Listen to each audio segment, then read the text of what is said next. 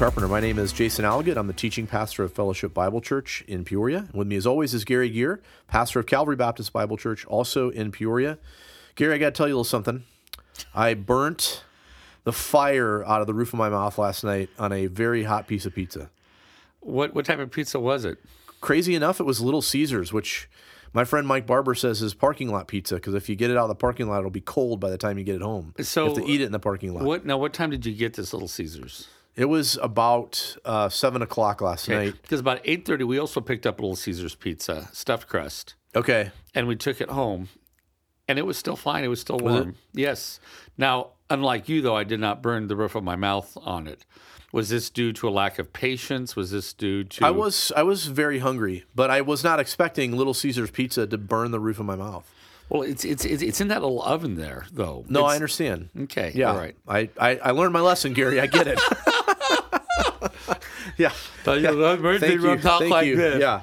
So if I seem a little more somber today, it might be because Okay. the roof of my mouth is It just... sounds like you have a cleft palate or something. Yeah, that's right. Yeah. No offense to anyone who does. I know. I just realized how offensive that could be to some of my friends. So Yeah. So you want to introduce our topic today? it's your topic, but I'll go ahead. Yeah, well, it's not... Well, Well, I mean, this is your week. my week, I know. And it actually is kind of interesting because we've been going through Job on Wednesday nights, and I've been reading through some old Chesterton as Ethics of Fairyland, and we're going to talk about angelology today, or if I may put it this way, the existence of sentient beings that are not human. Right. If I may, the idea of their existence, Yep. the idea of their interaction with mankind, and how we as believers are interact with them. We'll probably discuss some of the madness of evangelical culture or Pentecostal culture, Yeah. the mythology that builds around that. Yeah, there's been waves, certainly, of popularity. There was, sort of a wave in the 90s, I think another wave in the 2000s, and the newest wave, which has come about, is from Mike Heiser, if anybody is familiar with Dr. Mike Heiser and his stuff on the divine council and what does that mean, and angelic beings and some things like that. But yeah, essentially angelology is the study of angels, and what is meant by that is anything from what the Bible calls elect angels to fallen angels. And some would even categorize other within that category, there's archangels and these kinds of things that people talk about. I would also throw Satan in there too. And Satan, of course, Yeah. yes, is a fallen angel. Yeah. So when you think about angels, typically people are thinking about they have a certain picture in mind, which is, of course, a winged being of some sort that's, very white and light and very human-like with wings. But, of course, the Bible, just to start here on a point, never really describes angels to the point that they have been popularized in culture, as you just mentioned a moment ago.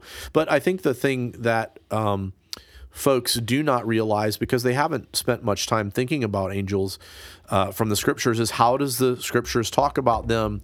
What does the Scripture tell us? Are there varying, sort of levels of angels? And, certainly when people are thinking of angels, they're not thinking of demons, but technically demons are, and Satan himself being the chief demon, if you will, are fallen angels. Now, asking, I've got an answer in my mind, but would you agree with me that angelology is probably one of the most discussed but little known areas of Scripture? Yeah, I will say that. In the sense of popular culture? Well, I mean, I would say even among Christians. Yeah. As someone who sat around many a campfire with teenagers, Right. sooner or later it'll angel turn, story comes up. It'll turn to Yeah. angels and ghosts. Yeah, that's I mean, right. it just right. comes up at some point. Yeah, sure.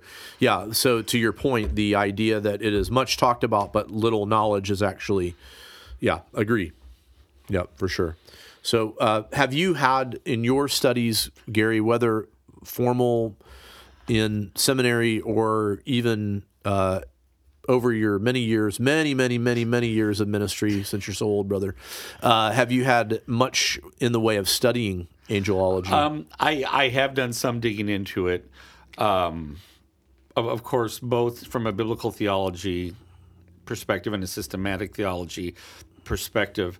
I think more in the idea, when I've looked at it, it's been in the context of divine providence. That is, how does God accomplish his will? And I think that's where we have to start before we go ontological, asking before asking what angels are made of, or how many dance on the head of a pin, or whatever else. Right. I think we need to ask the question, how did angels come about, and why did God create them? For what purpose? Because when we start from that angle and we head from that direction, I think we have a much more balanced approach. Right. If I may put it that way. Yeah, that's a great distinction to make. Angels are not eternal in the sense of the way that God is eternal. No. They had a beginning. They were created. They are created beings. What distinguishes an angel from a person, though? Well, that would be the image of God. And now, yes, I would say mankind's made in the image of God. It never says how could angels be created and not be in the image of God. Right. But there's not that distinction, which brings up a whole other issue of sentient thinking that is not human thinking. Right. And that's all speculation. So Right. You mean you haven't talked with an angel recently, Gary? Is that what you're saying? Just my wife. Some sort of romantic music. And she never listens to the podcast. So she's not going to hear this. Actually, side note, I did have Amber listen to the one on our last one yesterday when we were driving back from St. Louis. Did you say you have to listen to this? Or she was in the car. She couldn't get out. So, So to your point of what, they're created beings, Hebrews 1:14 just gives such a great description of their function, if you will. Are they not all ministering spirits sent out to serve for the sake of those who are to inherit salvation? Now, certainly, in that sense, we're talking about those that are elect angels, those that are, for lack of better terms, God's servants. Those in confirmed creature holiness, if we want to. Right. Yeah. Right. And it really, to unpack the word, is messenger. Yeah, that's the idea behind the Greek word, which brings up a whole other question that we can answer one way, but we can't answer in another. Why would a sovereign God who has total control over every atom in the universe and controls all of it, why would he need to create a whole nother group of beings? Yeah. And I have no idea, except it glorifies them more than if he didn't. Yeah. If I may put it that way. Sure. Well, I mean, this does raise the question of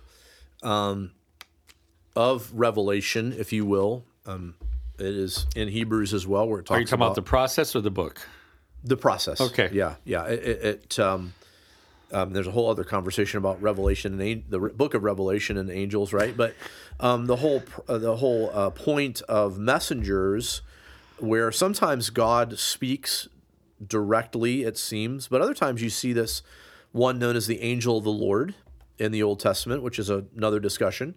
But then you also see times where God is communicating through his angels. And I, just off the top of my head, kind of wonder if some of that has to do with no one can look at God and live, kind of idea that God is working through his messengers in one way or another. You think about, and of course there's discussion over this. Who does Daniel see? Right. Is it the Lord? Is it an angelic being? I'm not sure that we can answer that definitively. I mean, we may lean one Joshua. Or Joshua, yeah. Or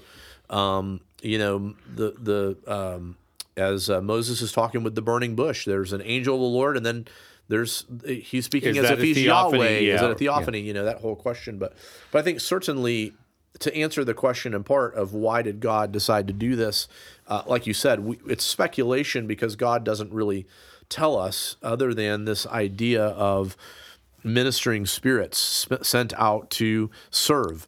Okay, but why did God do that? I mean, right. we could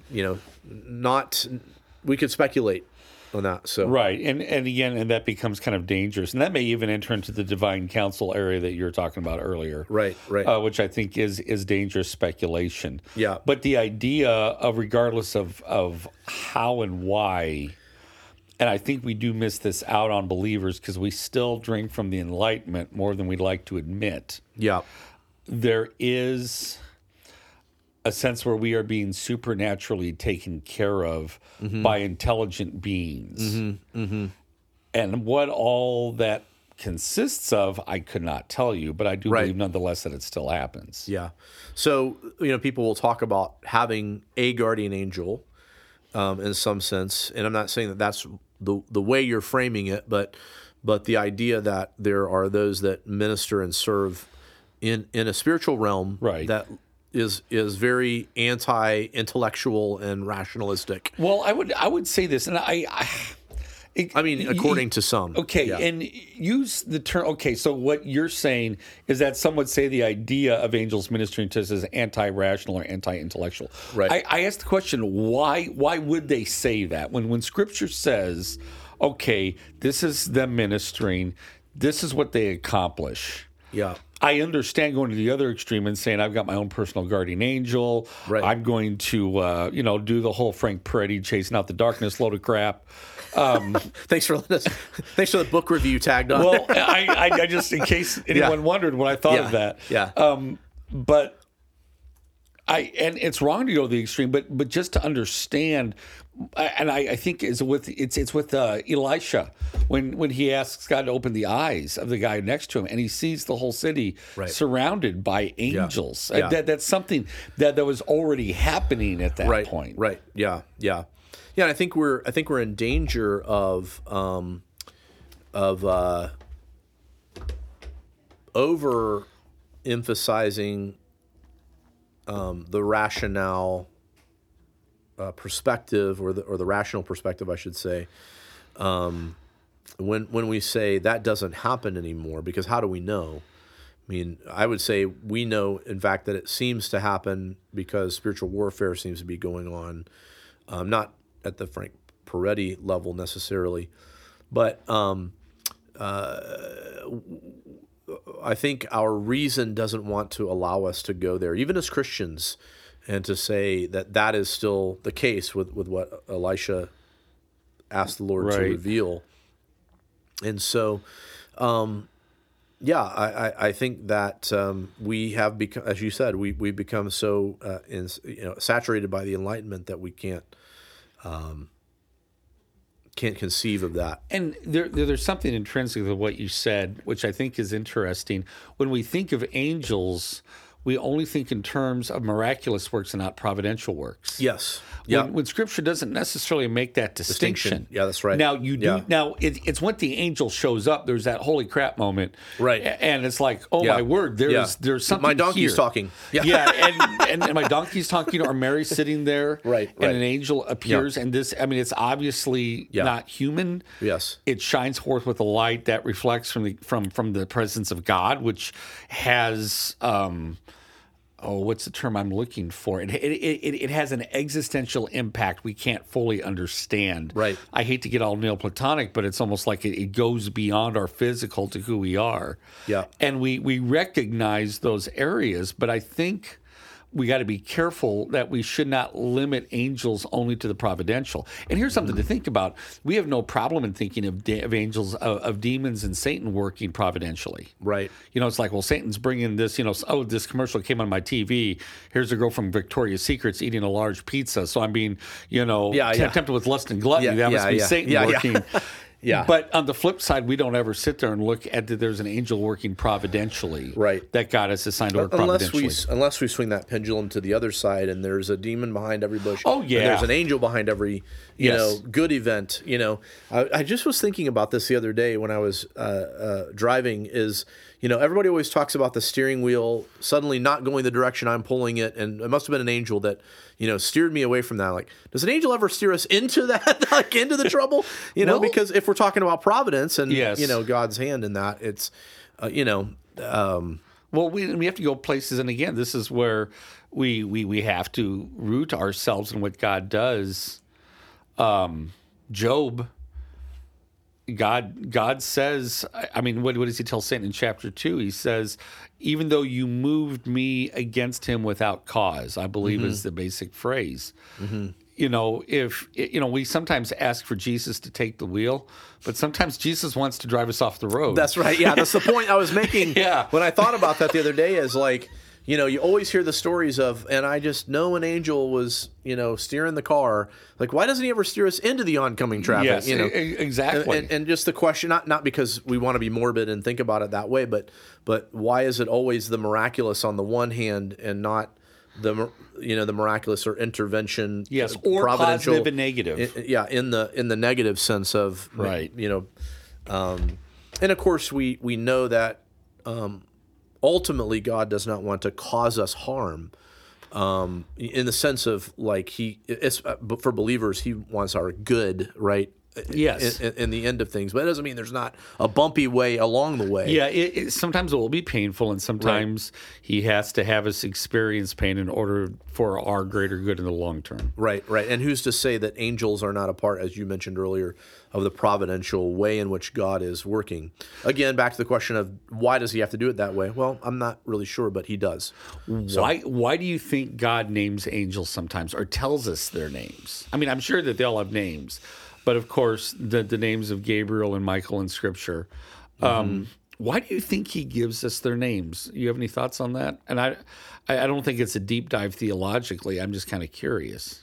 So we can name our kids something cool. I don't know. Like, I'm going to name you Gabriel. It's an angel's name. Yeah, I don't know.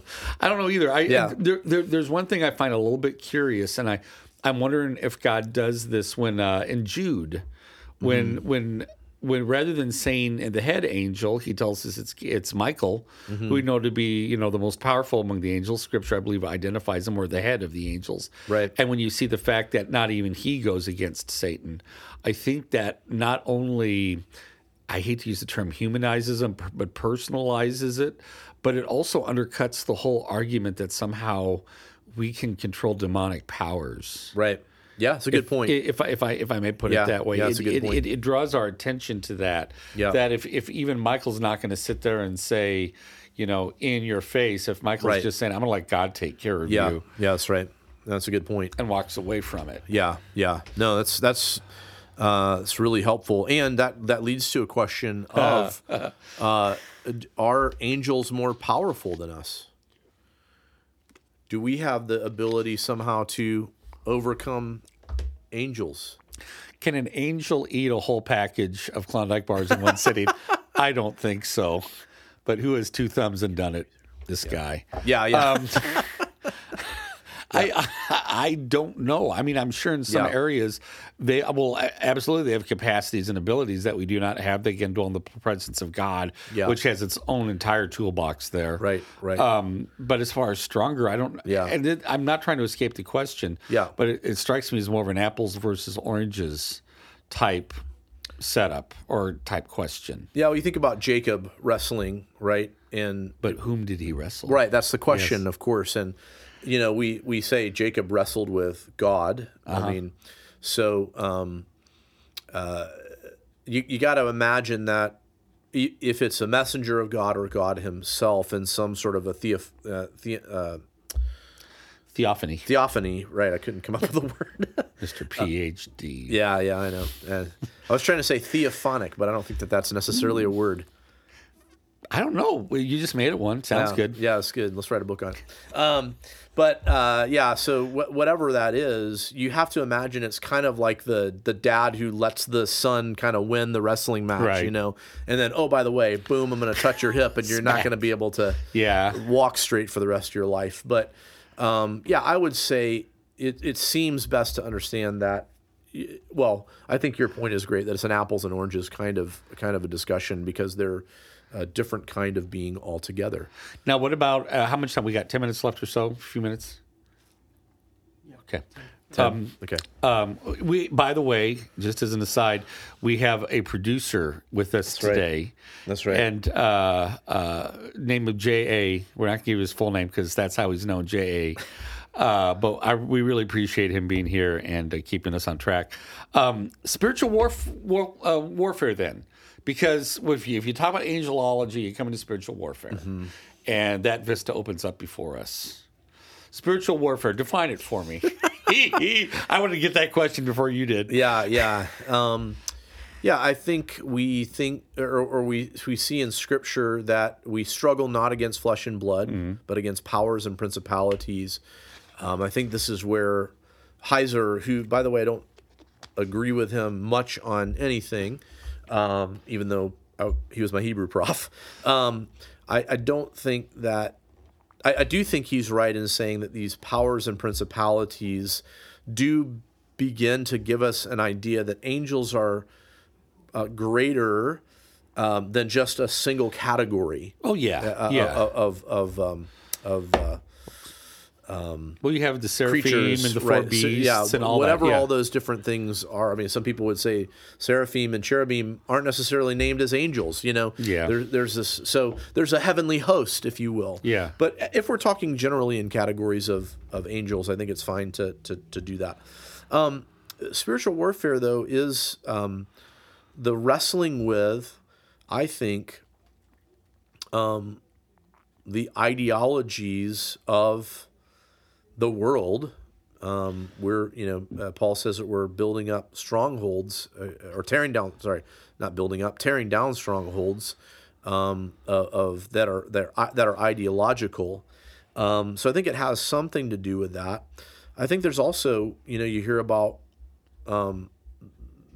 is it Michael or Gabriel that's wrestling over Moses' body? That's Jude. That's Michael. Michael, yeah. So, I mean, you have those kinds of things going on.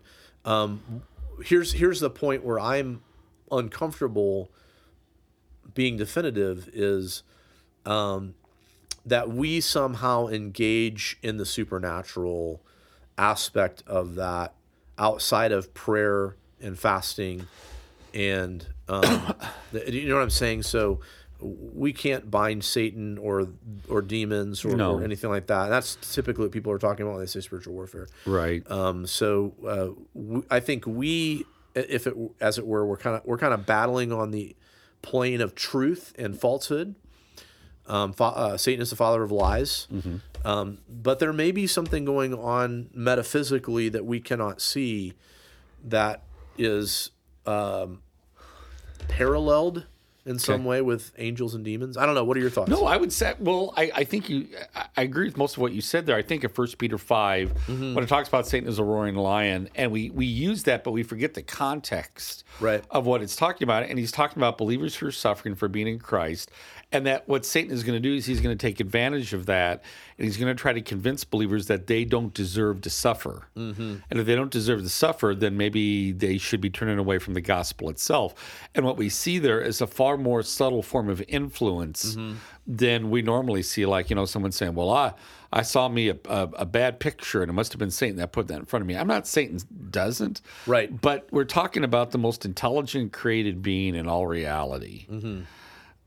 He may hit us with a mallet over the head, right? But he probably leaves that to others, right? And with he himself, he works on a far more subtle, far more less obvious level, but he still works supernaturally. Yeah, that's right.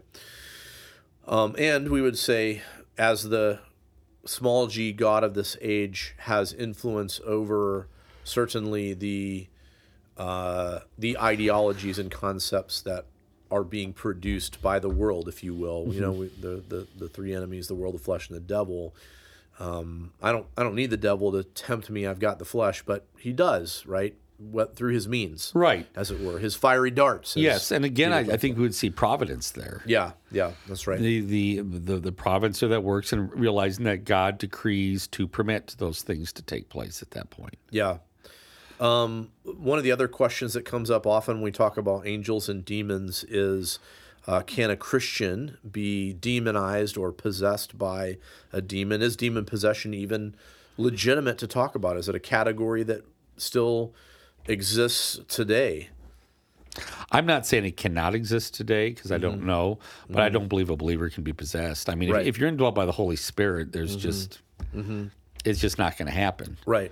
Yeah. Now, but then people make the distinction between oppression and possession. And you may even be familiar with, this not this present darkness. I actually wrote a paper on him back in seminary. C. Fred Dickinson? No, not his. The Anderson.